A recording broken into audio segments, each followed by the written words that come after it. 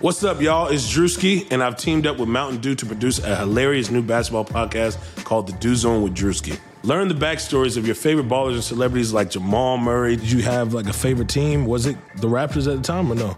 Was the Raptors even started around that time? Come on, bro. I ain't that old, fam. You talking like I'm 50. Taylor Rooks, Asia Wilson, and many more. You won't want to miss this. Listen to The Dew Zone with Drewski on Apple Podcasts, Spotify, and wherever you listen to podcasts.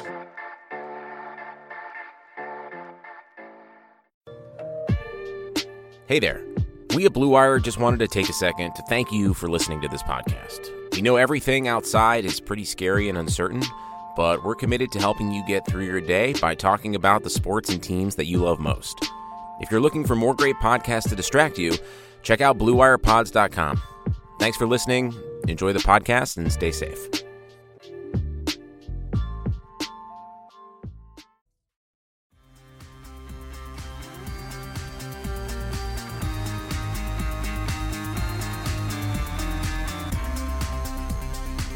What it do, Hardwood Knocks listeners? I am Dan Favale coming at you without Andrew D. Bailey. This time we are, as usual, super pleased to be joined by Adam Frommel, the founder and editor-in-chief of NBAMath.com and also a quality editor for Bleacher Report. We are going to continue on with our decade player rankings. We are moving on to the Dallas Mavericks. This was an incredibly difficult one. Before we get started, though, just the usual housekeeping notes. First and foremost, please, pretty please, with sugar on top, continue rating, reviewing, and subscribing to us on iTunes. The ratings and reviews will especially help out at this point since someone was mad about something I said about Kyrie Irving on the last podcast, even though I think I defended him, or maybe they were just mad that Kyrie Irving existed in general. So let's try to offset some of those little one-star shenanigans that are going out there. We'd really appreciate it. You can also find us wherever else you're consuming your podcast, be it Spotify, Google Play, Stitcher, all that good stuff. Also, be sure to check us out on YouTube where we are posting all these podcasts if that's where you like to get your audio fix. YouTube.com, search Hardwood Knocks, and you will find us. Last but certainly not least, shout out to this week's sponsor for making this podcast possible, betonline.ag. Remember to use the promo code BlueWire, all one word, to receive your welcome bonus. You'll be hearing from them again in just a little bit. With all of those housekeeping notes now complete, Adam, how the hell are you doing? I'm doing great. I'm excited to be here as always, and I'm also very curious about this one-star review that centered around Kyrie Irving. Can you elaborate on that for me? So the title of the comment was Kyrie Irving, and the actual comment was faux intelligible who thinks he knows better than everyone else. And I'm wondering if they were trying to describe me or Kyrie Irving. I guess they could technically be trying to describe you. I just thought it was, he's a pseudo-intellectual that thinks he knows more than everyone else, was the comment. And it was titled Kyrie. So if they're describing Kyrie, maybe they were mad that we had him at number 2 in Cleveland's rankings and thought he should be lower? It sounds like a way to describe Kyrie, because I think that's like a pretty common characterization of him at this point. It might be, but then why are you giving us 1 star? That's all I'm saying. I don't know, but I don't think either of us would be described as a pseudo-intellectual because it's like very clear that we're just not at all. Yeah, we're definitely large children, so that's another inaccuracy. So if you're mad that we spoke about Kyrie Irving, I make zero apologies. But whatever beef you have with Kyrie Irving, maybe take it up with Kyrie Irving instead of the 1-star ratings on the podcast. Well, the good news is that we don't have to talk about Kyrie Irving on this podcast. We get to talk about a point guard who's much better at some point. Wow, you really have like high opinion of JJ Barea. I mean, I was referring to Jason Terry, but yeah, sure. Fair enough. So who do we have? Just as a quick review for maybe people who are just tuning in for the first time, Adam and I ranked our top 10 players of the decade for the Dallas Mavericks, beginning with the 2010-2011 season. We also sent out a fan survey. We compiled those 3 rankings together to come up with a composite score, and that's what we will be reading off. We'll also give our opinions on where we had said players and where you, the fans, the listeners, had said players as well. But Adam, can you get us started with who checked in at number 10? I know you were angry about this. Yeah, I can. So at number 10, we had a point guard who historically is better than Kyrie Irving, but has not been better than Kyrie Irving during the last decade. I'm just going to try to mention him as many times as possible throughout this podcast now. But yeah, number 10 is Jason Kidd. He checked in at number 7 from the fans, at number 10 for you, and he did not make my top 10, though I did consider him. Ultimately, like his performance in the 2011 finals, as great as it was and as effective as he was throughout the postseason, just didn't overcome the lack of there-ness throughout this decade. He only spent 2 seasons there during the scope of our analysis, and wasn't very good during the regular seasons. Look, Dallas is where he learned to shoot, basically, I feel like, and he shot well over those 2 seasons with the Mavericks. I would guess that there's a little bit of conflation with his entire Mavericks tenure, where some people probably thought that he was there this decade longer than he was, because he did arrive there in 2008, but his first 2+ seasons with the Mavericks don't fall under our purview. That being said, this man was absolutely huge for them during the finals of their championship run. And I totally get not putting him higher than 10th or 9th or around there, because the sample size isn't that huge. He was older, wasn't contributing at the level of that you would maybe expect from a top 10 player in a franchise that actually has good choices to choose from. But the finals run, that entire playoff run, he was huge for them. He shot incredibly well from 3 during the finals. I can't overlook that. That team was special, and he was sort of a big part of it. And that presence he eventually brought over to the Knicks in 2012. There's that steadying, game-managing presence while he was on the floor, no matter how old he got. And I do think that was valuable as well. It was in theme with the other type of characters that they had on that roster when you look at a Tyson Chandler or Jason Terry. And so I totally get, again, not putting him higher than 10th, especially because of the way he dipped out in 2012, where he was like, yeah, I'll come back. And then it was, yeah, I'm actually going to go to the Knicks. So I get all that. If you don't like Jason Kidd as a person, I totally understand that as well, too. I would be inclined to think that a lot of people in Milwaukee and Brooklyn agree with you at this point. I still think... And outside of those locations, like in Denver, for example. Yeah, there's also places in New York, too. So there's just... But again, I understand not having him on, but there's a clear case to me for putting him in the top 10 here. And just to drive home my point, he shot 43% basically from deep in the finals against the Heat. And so 6.3 assists per game there as well. And so when that kind of performance just helps result in a title while playing over 37 minutes per game, mind you, at his age, which that was his age 37 season, I just can't overlook that. And that swung it for me compared to the other players that were up for consideration, which we will obviously talk about at the end. Yeah, I totally understand having him in the top 10. I can't begrudge that. I can get a little annoyed that multiple people actually had him in second place on their ballots, which I assume, as you mentioned, was probably because they didn't limit to this decade when they were trying to come up with their rankings. Yeah, I mean, there were so many players in contention for these bottom spots. It really felt like, I don't know how you felt, but for me, it was like there are 6 players who were definitely going to be on here, but then like 7 through 15 or 16 were all pretty tightly squeezed together for me, and really could have gone in a number of different directions. And Kidd just got left off because I have trouble with how you value such a small sample size that was the NBA Finals, even if that was like quite obviously the most seminal portion of this decade for Dallas. Totally makes sense to me. Who rolls in at number 9? At number 9, we had Dwight Powell, who did not make the fans' top 10. He was actually down at number 11. I had him at number 8, and you had him at number 8 as well.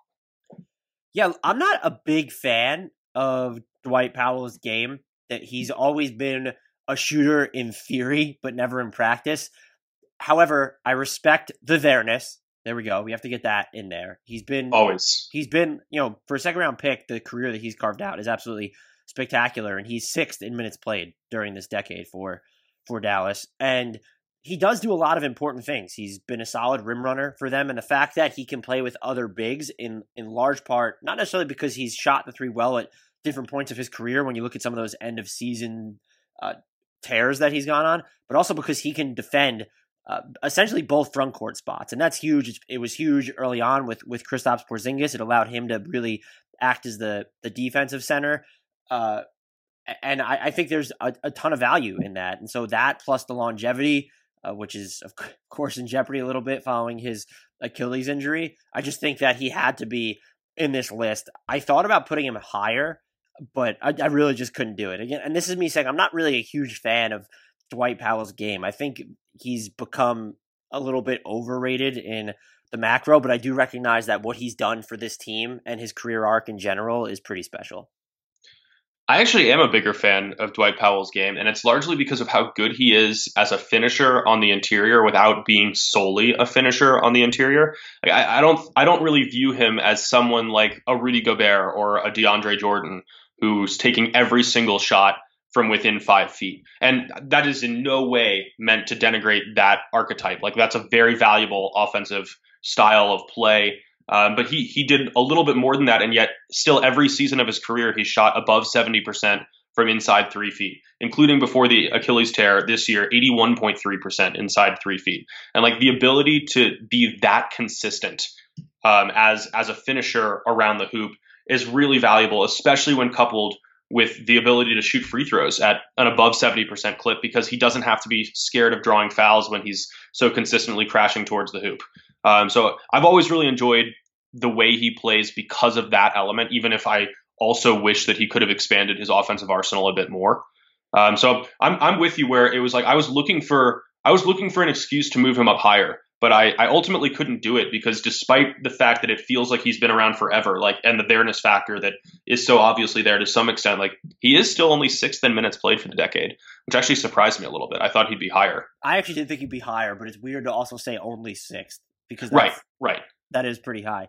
Now we should mention my number 9 because he was off the list, correct? He did not make the composite cut. That is correct. And it's my 10 who also did not make the cut, obviously. Devin fucking Harris. Look, if you smooth scorer. Yes, if you want to look at it through this perspective, he helped them get Jason Kidd because he was traded for Jason Kidd in 2008. But always a guy who was just solid, and I really viewed that second go round with the Mavericks. Like there were minutes where he played small forward for them this decade, where they would go with those 3 guard lineups, and just someone that you could really rely on to do that. And some of those lineups were actually super potent and weren't these defensive train wrecks. I'm not giving him full credit for that, but when you just look at his versatility, I think it was just one of those understated things when we're looking at guards. You wouldn't name him as a guard that would fall under that umbrella, and yet he was there. Like he gave you a lot of positional optionality, definitely at the 1 and 2, and the Mavericks probably stretched beyond that by giving him these spurts at the 3. And there was just something that, when you factor in the there-ness, because he's 7th in minutes played for the Mavericks, it was tough for me to leave him off the list. I understand because there's so many options why the fans would. He's also, I think, at least during these years, he's a better shooter in reputation than what the actual numbers say. He shot 33.3% this decade with Dallas, but a good amount of that was the tail end of his career. Still just love what he brought to the table as sort of a game managing passer a little bit. And like you've already said, a smooth scorer at his peak, which he wasn't at during this decade for Dallas. But even when he came back, someone who was plug and play, even despite these topsy-turvy 3-point clips. And that might be the best way to encapsulate what he did, because I feel like sometimes players are harder to fit in when they're not hitting their 3 ball, because that's the easiest way to be plug and play, is stand behind the 3-point line, catch and shoot. That wasn't always the strength of his game, but yet he seemed to fit every single iteration of the Mavericks. So Harris did check in at 13 in the fan vote, but he was kind of like the start of a new tier below the top 12. So he, Wesley Matthews, and Darren Williams were all kind of tightly packed together.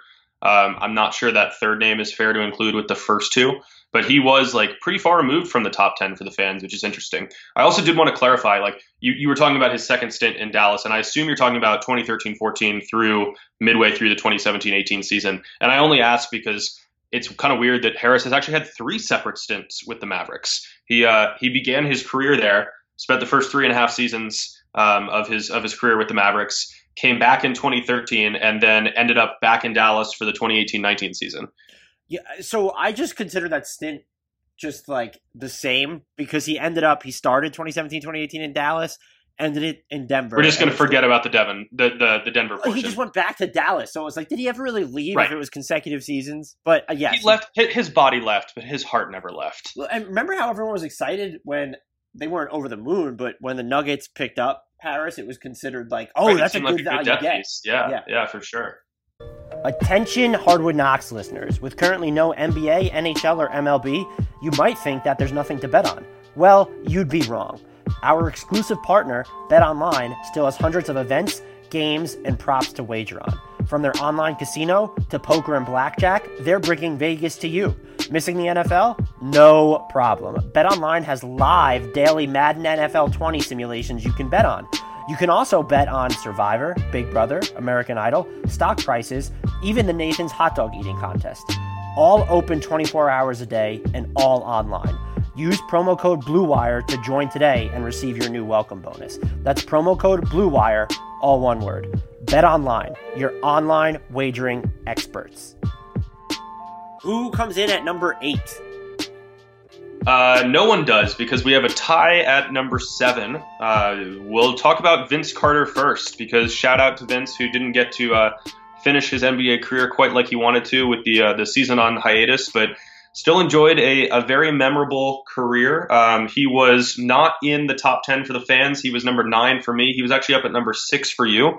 And I kind of regret not having him higher because his time in Dallas, even if it wasn't as memorable as what we saw earlier in his career with New Jersey and with Toronto, it kind of like encapsulated his ability to completely reinvent his game as an effective role player who didn't need to be that star demanding touches at all times, but could still add a lot of value as a veteran presence, as a versatile defender, as a spot up 3-point shooter.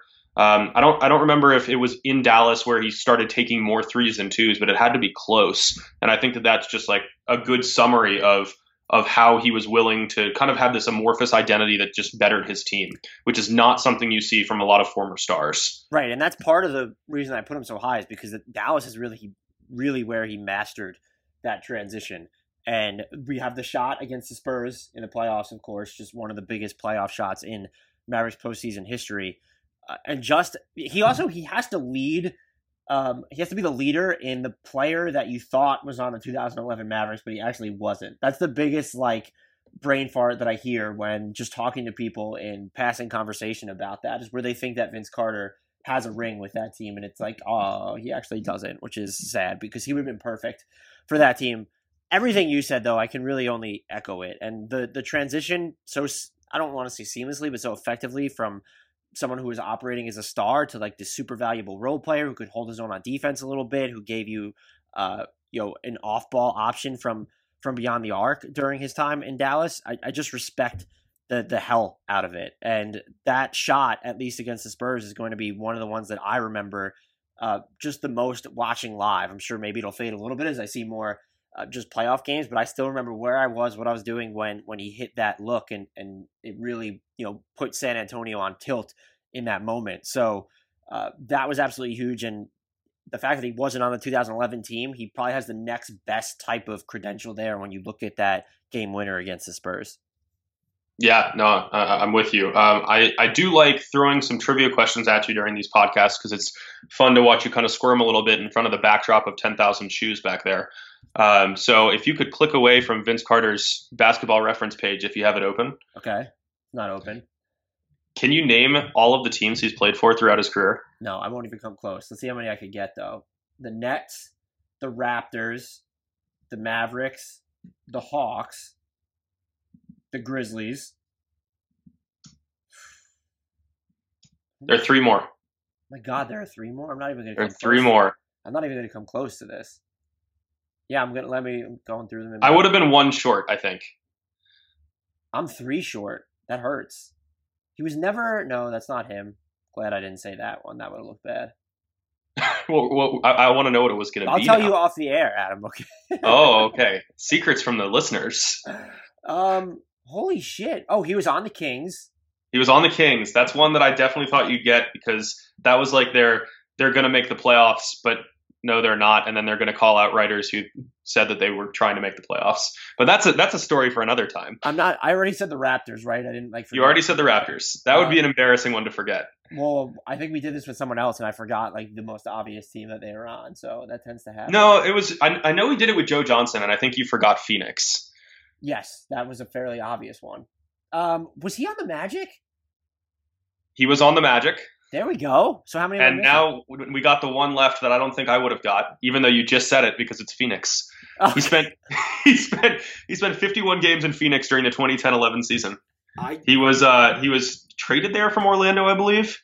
Yeah, he Marcin Gortat and Mikhail Petras and a 2011 first-round draft pick that became Nikola Mirotic were traded for Earl Clark, Jason Richardson, and Hedo Turkoglu.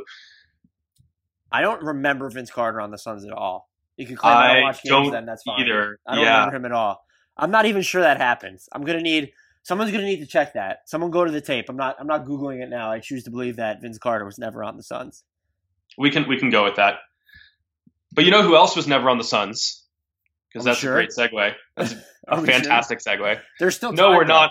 I definitely need to verify this now because I'm second guessing my memory. But yeah, tied for 7th, we have the one and only Harrison Barnes, who I can confirm has only played for the Golden State Warriors, Dallas Mavericks, and Sacramento Kings. Can we just say that Harrison Barnes is like the king of free agency? Always hits it at the right time, always plays well enough or gets his stock high enough to where he's going to get these big deals. Maybe I should have put him on my list just for that, is he's able to, I don't want to say swindle these teams because he's a really good player, probably borderline top 100 in the NBA today. I will, however, say I know Dallas is where he kind of branched out as a scorer, and it was like, oh, he can do some stuff in isolation, but he was never really effective at getting to the line or as a secondary playmaker, and his tenure there was just kind of, I would call it borderline, verging on, if not unequivocally forgettable, and that took me aback that he was not only on this list, but that he was so high. Yeah, so you did not have him in the top 10. I had him at number 7. The fans had him at number 8. And I just respected the ability to get paid because I think he did play well enough to justify that. Granted, for some bad teams, and he wasn't the superstar that they maybe hoped that he could be coming off of those smaller role years with Golden State. But he was still a pretty potent 3-level scorer. His defense, I thought, was always underrated because he could body up against bigger players. He was still switchable against smaller forwards. He was never a defensive superstar, but he was a good to better than good defender against a lot of different matchup types. And I think that versatility on that end really helped those teams a lot, even if they never really experienced much success. But then again, during the 2.5 years that he was there, I don't think they were terrible with him on the court.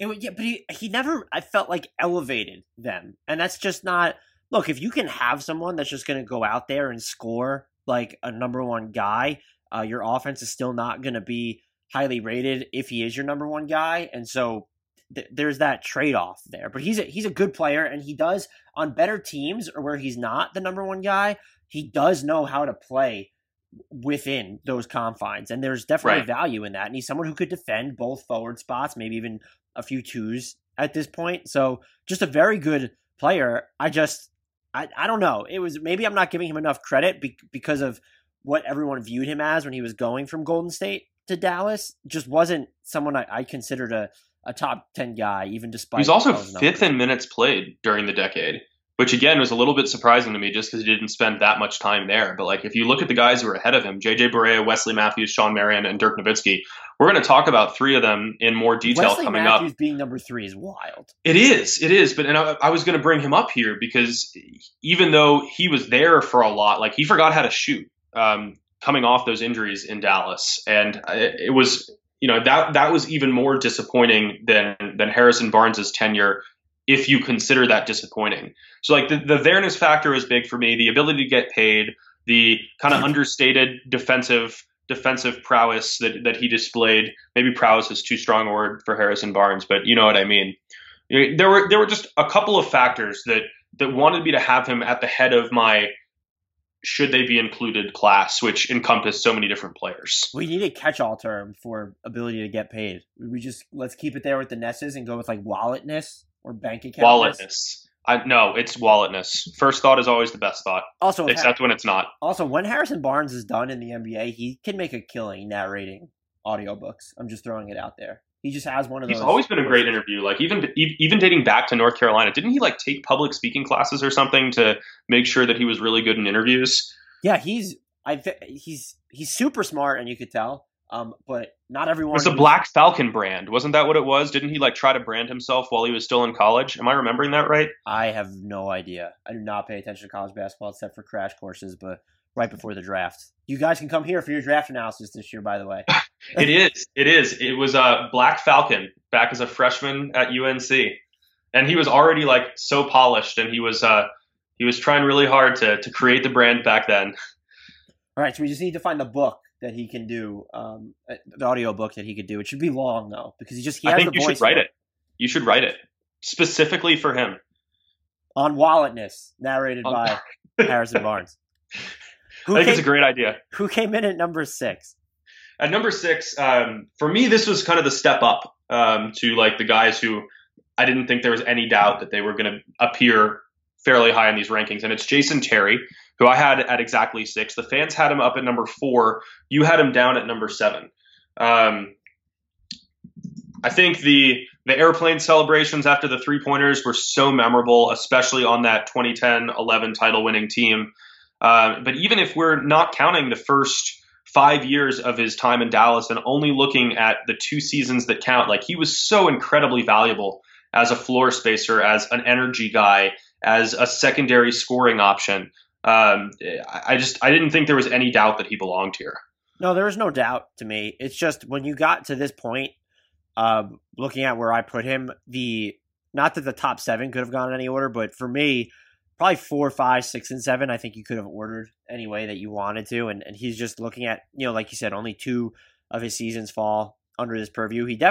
He's during these 2 seasons, if I had to guess, do you know what his numbers were for these 2 seasons? Yeah, I do. All right. Well, if you would have given me an over-under, did he average 15 points per game? I probably would have taken the under. It was, of course, the over because it's Jason friggin' Terry.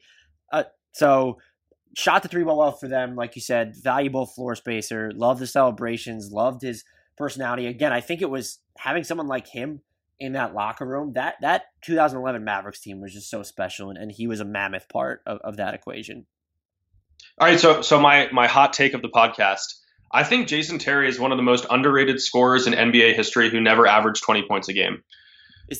Once you throw in that or one of the best scorers who didn't score 20 points per game. I feel like just because you threw in the under 20 points per game qualifier, that's not really a hot take. You need to call him one of the most underrated scorers in NBA history, period, for that to be even sort of spicy.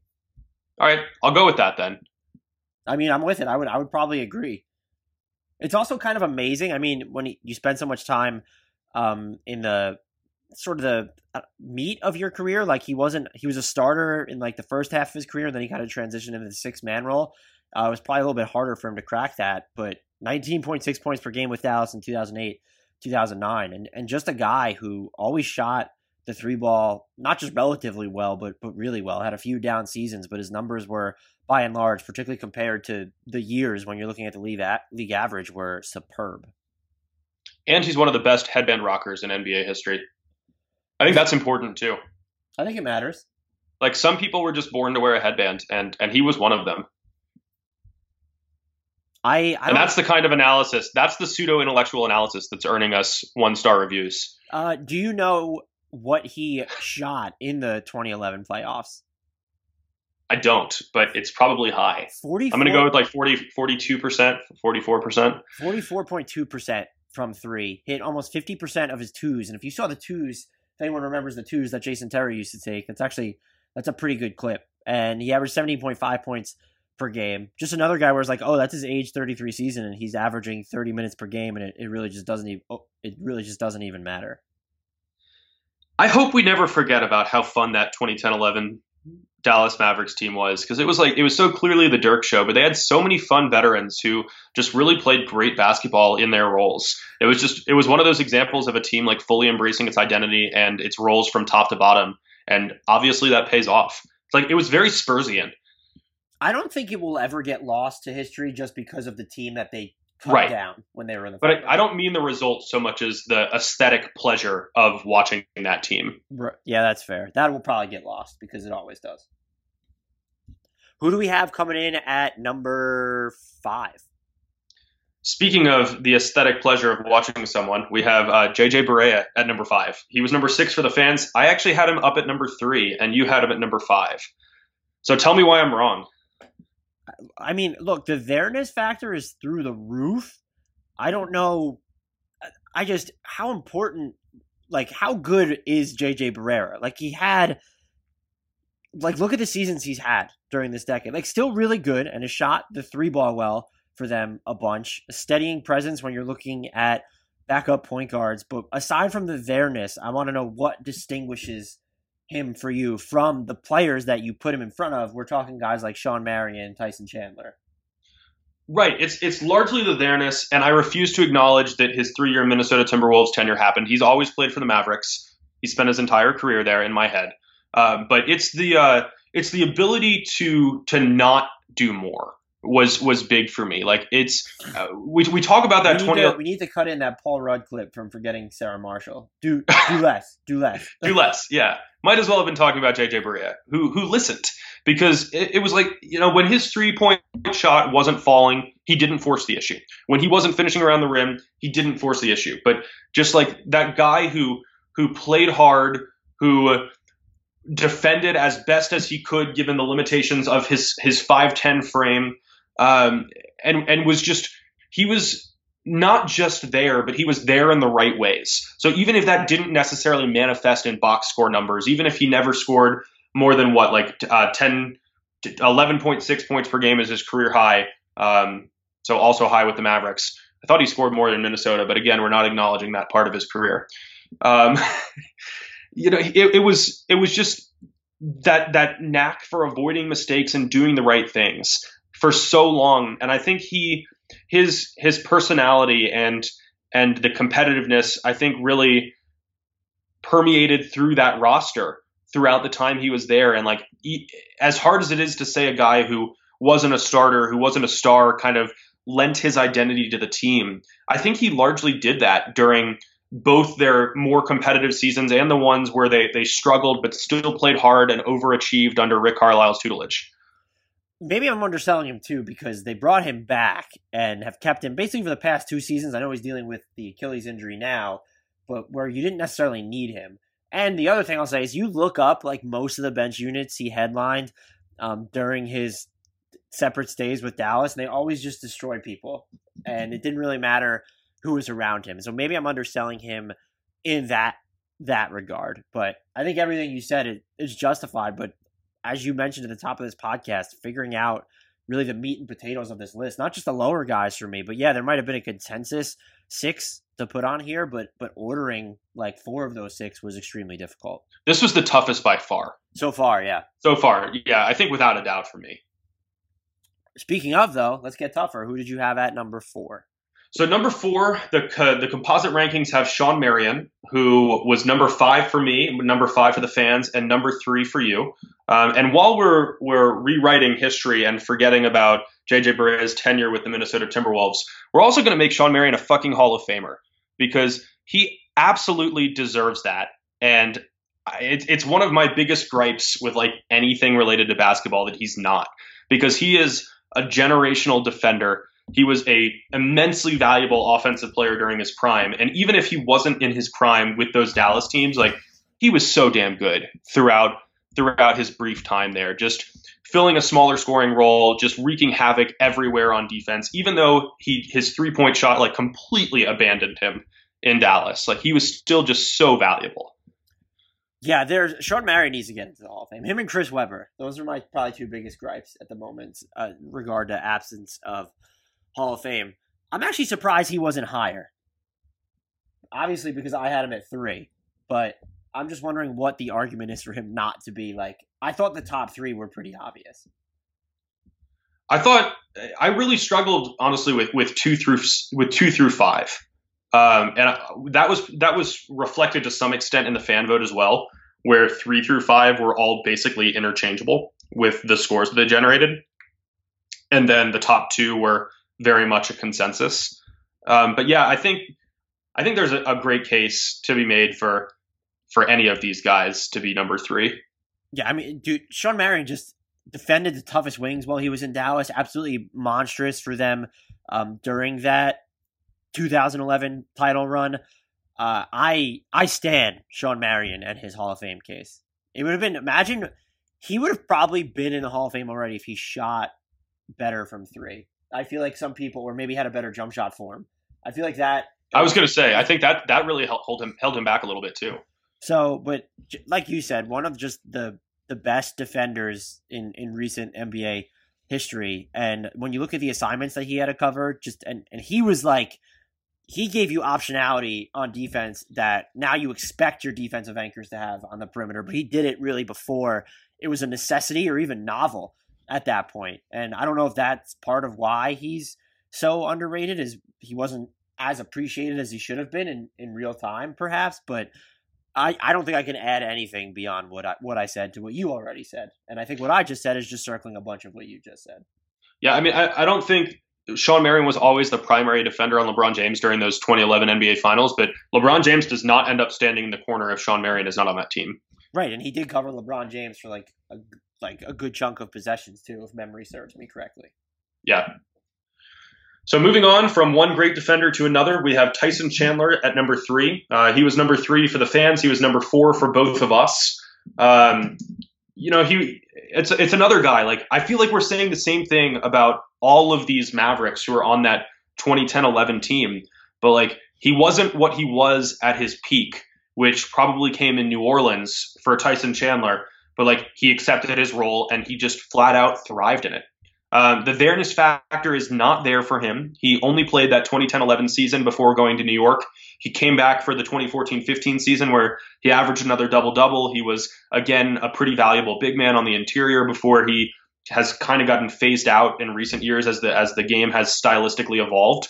But what he did during those 2 seasons was so valuable that, again, like, it's tough to balance the there-ness factor with the maximizing of your role factor. But I think there's a legitimate case for him in any of these 2 through 6 spots.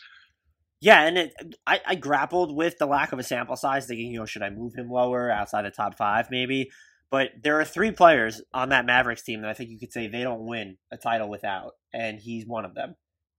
Just the way, being a defensive quarterback, what he could really do for them, and he brought that to New York when he went there in 2011, just absolutely huge. And you talk about finishing, just such a reliable, during that season in Dallas specifically, just such a reliable guy to have, setting screens and rolling towards the basket, and really just the commitment he showed to playing hard on every possession is just, it's borderline peerless. And so because that season ends in a title, it definitely buttresses his case in ways that it wouldn't otherwise had, as if that team had lost in the conference finals or just been the footnote to the Miami Heat's title run that they were supposed to be.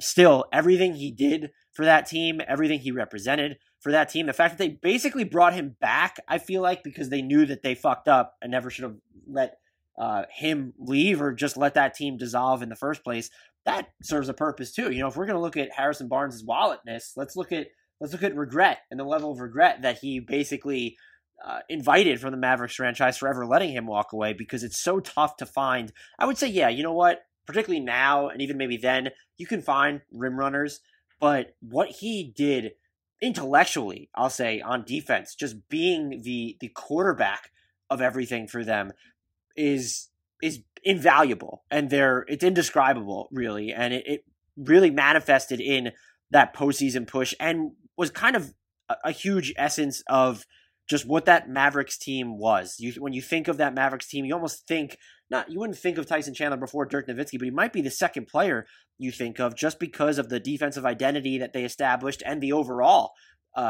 identity that they had, where it was this team that kept pushing, kept playing hard, was just gritty, and Tyson Chandler just embodies that ethos more so than anyone else on that roster.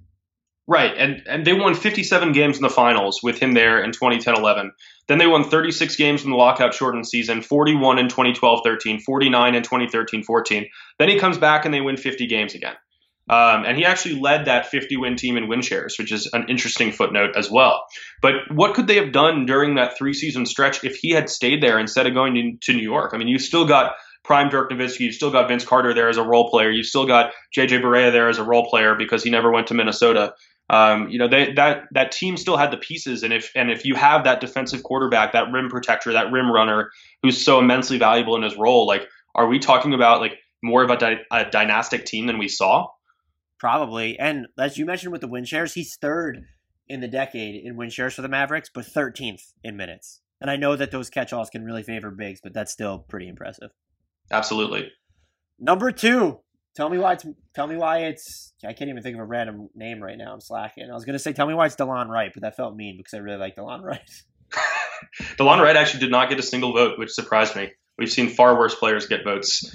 But yeah, number 2, we have Luka Doncic, which is a fascinating one because he's only played 126 games for Dallas. He's 14th in minutes played. So from the volume standpoint, from the there-ness standpoint, he's obviously not there, especially on a franchise that has had so many valuable players. But, I had him at 2, you had him at 2, and the fans had him at 2. And it's largely because of the level that he's already reached. I mean, we're talking about a 21-year-old player who I think we can say without a hint of joking that there's a legitimate chance that Dirk Nowitzki isn't always going to be the best player in this franchise's history. Like, he's on that kind of trajectory in his sophomore season. That's probably the strongest case to make for anyone who thinks that maybe 2 is a little bit too high for him right now, is that he's on the trajectory to be perhaps the best franchise player in Mavericks history. And I mean, we had to clarify that like a lot has to go right for that to happen. Yeah, so saying that he's on the trajectory, like Zion Williamson is on the trajectory to be one of the all-time greatest players, but he's only played 20 games. Like, a lot has to go right for that to happen. It's just that there's a chance. Right. And the fact that he's been able to sustain, basically, I know he trailed off towards the end of his rookie season, but rookie walls are a real thing, and Dallas blew up its team that year towards the end of the season. So just everything, the triple doubles, the types of shots that he's taking, the way that he bends defenses, he's really improved his touch and feel inside the arc, has a legitimate floater, just wreaks absolute havoc, is probably one of the NBA's 7 best passers. Too generous? Is that not high? I think that's fair. Just looking at the types of dimes that he's able to throw, easily one of my favorite players to watch in the league right now. And like you said, a lot has to go right if he's going to overtake Dirk Nowitzki. But the fact that they have someone who could, if everything goes right, be in the running to overtake Dirk Nowitzki before Dirk Nowitzki even technically left is just absolutely mind-melting. Yeah, absolutely. And I think the other thing here is from a purely intangible standpoint. Like, I think there's something to the idea that a player can operate with a level of joy on the basketball court that's just infectious. And I think we see it a lot of times from role players. Like, Kent Bazemore comes to mind, just as a guy who so obviously loves playing basketball and is happy for his teammates that it helps. But we also see it occasionally from superstars. And I think when that happens, it really matters a lot. And maybe the best example is pre-unhappiness Orlando Magic era Dwight Howard, where he was so obviously a fan favorite. He so obviously just loved being on the basketball court. He was always smiling. He was reveling in the good plays that he made, not in a self-serving way, but in more of an altruistic, this is good for my team way. And I think we see that a lot from Luka, where when he finishes an alley-oop or makes the alley-oop pass, you see the smile and you see how happy he is for his teammates and how happy his teammates are for him. And I think it's really important. And it's not something that shows up in the box score. It's not something that shows up in advanced stats or catch-all metrics, but it matters. The one thing I'll say, and I know better, so I overlook it when we're talking about him in the context of the NBA, he's probably been a top 5 player this season, 2019, 2020. There's still something just weird about talking about how incredible and valuable his shot is when he is only hitting 32.2% of his threes for his career. There's still something just off about it. I know because of the level of difficulty on them and the volume and how it opens up the floor for everybody else and even himself, and he can leverage his game off the dribble. Now, I totally get it. There's just still something weird about it. That's all I'm going to say. I think it's similar to the pre-draft scouting reports, where when he was playing in EuroLeague play, Like, he was taking such difficult shots. He was facing so many double teams. He was taking so many end of shot clock heaves that his numbers were lower than the talent indicated. And I feel like it's similar here, where he's so obviously the fulcrum of that entire offensive system that the degree of difficulty ramps up and the numbers decline. But we know it's like Devin Booker in Phoenix, right? And I think that's an example we use a lot of where the system is not necessarily conducive to posting good surface level numbers. But as soon as you watch him play, like, it's very obvious why that's the case and why that shouldn't be held as a knock against him. Yeah, I totally agree with everything you said there. I believe, do we insert a drum roll for number one because everyone's dying to know who it is? Yeah, we can do that. Chandler Parsons. That's a drum roll. I was shocked. I was really surprised that Chandler Parsons, Dirk Nowitzki ended up at number one. And it was unanimous. I had Chandler Parsons number one. You had Chandler Parsons number one. The fans had Chandler Parsons number one. Sorry, I think I'm getting him and Dirk confused because they play really similar games, right? Yeah, basically. They both partied with Mark Cuban at some point, so that's a pretty safe assumption. I feel like most Dallas Mavericks players have partied with Mark Cuban. Dirk Nowitzki, you could talk about the game just as far as superstar personalities go. Seems like an actual dude with depth that you would like to hang out with, where some of the personas that are adopted by NBA players or anyone in the public eye can feel forced and inauthentic. His felt real and seems like someone you would just want to go have a beer with if I drank beer, which I don't. And just the stories about him, just the easygoing personality where he never seemed to take himself too seriously. I know a lot of that really happened after the 2011 title, but that's still something. You look at just the promo videos he cut for the Mavericks. I still love the game day playoff, the hump day commercial, still one of the best things ever. Even stories about like retirement Dirk, just eating all the ice cream. Just absolutely. I respect that. Yeah, just absolutely incredible. And then to know that he spent his entire career with this team, even though that's not necessarily decade related, but also the fact that he adjusted towards the back end of his prime, where if you look at it, more and more of his shots just came from these standstill situations or off of assists. And that's what enabled him to be such an effective player before it was just he got too old and the injuries just really built up for him. I respect that too. It's like, it's sort of the Vince Carter progression where I don't know that you would ever call Dirk a full-on role player, mostly because he was too important to this franchise. But the fact that he was able to adjust his game to account for all the different types of players Dallas put around him, all the different types of iterations of teams he was on, the ball dominant players that played alongside him, again, mostly towards the back end of his prime. It's a really big deal. And that's not, I feel like, something that we don't even talk about enough. It's the shooting. It's how he was sort of this trailblazer for an archetype of offensive player, the bigs who can shoot and really do stuff off the dribble. But he also was able to stay effective really late into his career because he was willing to make these stylistic adjustments. Maybe I'd fall short of calling them overhauls, but watching old Dirk Nowitzki was fun too. And it was definitely in the context of this conversation that's absolutely important. Yeah, he was 100% a role player. It's just that his role was winning and being an offensive machine. And he did that in a variety of ways throughout his career. And I like that we're just dancing around his resume because we don't really need to like justify him at number one. Talking about it because it's such like a known quantity at this point, right? Right. If you have anybody other than Dirk as your number one player for the Mavericks for the last decade, then like, thank you for admitting that you're brand new to basketball. I appreciate the honesty. But yeah, he's so obviously number one. And to me, like, it's obvious to say, but I'm always going to associate him with what I've always called the flamingo fadeaway, that one-legged kickback, lean back jumper. I think it's one of the 5 deadliest signature moves that we've seen in NBA history. It was just unstoppable. And he used it from all over the court throughout his career. No one ever figured out how to defend it well. And it deserves to be so strongly associated with him, even though so many different things could be. Listen, if they were ever to change the logo from Jerry West, that Dirk shot should be one of the nominations. I'm with you. We'll call Adam Silver after this. Yeah, good idea. He has nothing else going on right now, so he'll definitely be willing to listen to us. The one thing I will say, and I know this is largely a function of how they played and who he was playing with. But one of my favorite just statistical quirks of his, age 38, Dirk Nowitzki posted the highest defensive rebounding rate of his career, 28.3. He had never had any defensive rebounding rate higher than 25 during his prime. He actually did have 25.2 the following season, which is the second highest of his career. So age 39, Dirk Nowitzki. I just find, again, I know it's a function of how they played, and we can get into I'm going to be a little cynical here. I think that it's also him putting on a little weight and not being as mobile and just spending all of his time around the basket because they didn't want to switch him to the perimeter.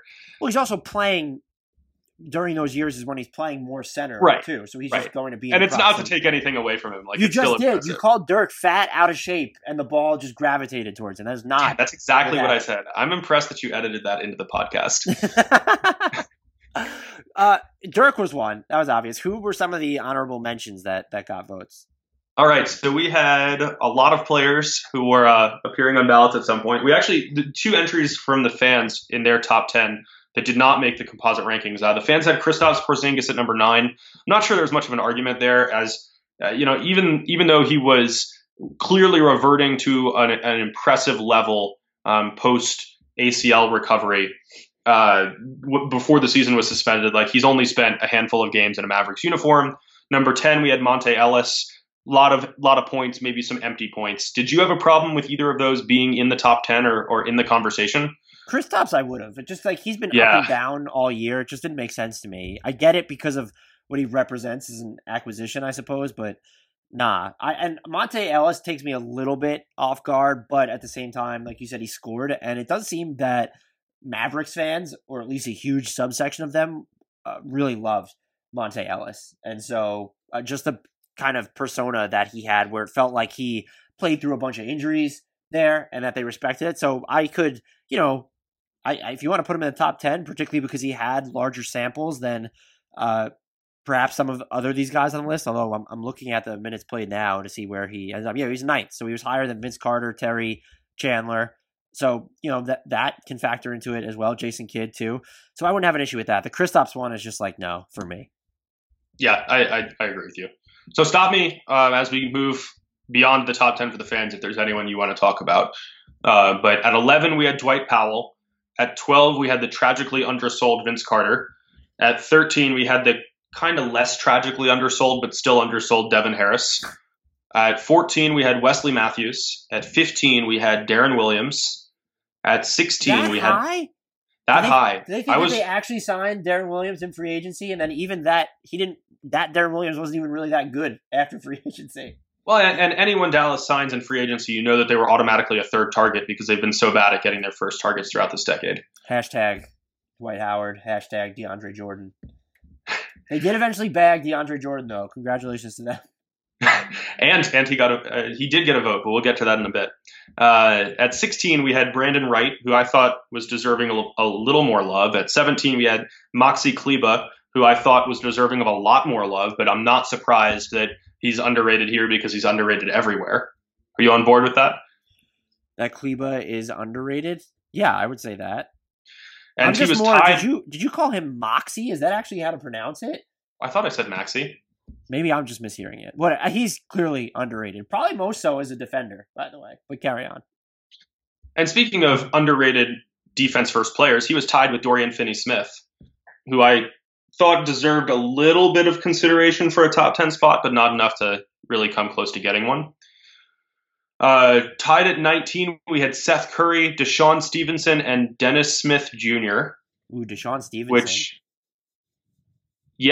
Much more deserving of the votes than DSJ, I think.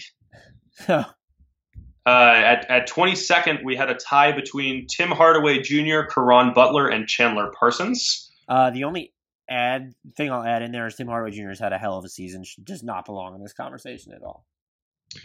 Tied at 25th with one last place vote apiece, we had 6 different players.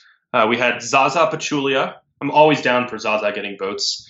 Jose Calderon, Rodrigue Beaubois, who I feel like within the last decade, he's got to be one of the the people that we were most excited about who just totally never panned out. Wasn't it like year after year? It was like, yep, this is going to be the year. He's looking good in preseason. He's going to be a big contributor. He looks so athletic, and then just injuries or ineffectiveness. Yeah, him and wasn't around the same time Rudy Fernandez too? Yeah, probably so. But at least Rudy Fernandez was good internationally. Fair enough. Also tied for 25th, we have Boban Marjanovic. I'm a little surprised he didn't get more votes just as a fan favorite. And then Jalen Brunson and DeAndre Jordan. Jalen Brunson plays his ass off, so I respect the Jalen Brunson inclusion. DeAndre Jordan can GTFO from this list. That's all I have to say. Yeah, doesn't belong here, but shout out to whoever included him. Well, that does it for us. It was tough, but I thought this was a fun conversation to have. Adam, thank you for rolling through this. Right back at you. As always, we will be back next time with the Denver Nuggets are up next, so that's going to be an exciting one. Please remember to rate, review, and subscribe to Hardwood Knocks on iTunes and wherever else you're getting your podcast. Follow Adam on Twitter at Frommel09. That will do it for us. Until next time, though, I leave you with a shout-out to the one, the only, played for the Dallas Mavericks, OJ Mayo. Sugar Ray Leonard, Roberto Duran, Marvelous Marvin Hagler, and Thomas Hearns. Legends, whose four-way rivalry defined one of the greatest eras in boxing history. Relive their decade of dominance in the new Showtime sports documentary, The Kings, a 4-part series premiering Sunday, June 6th, only on Showtime.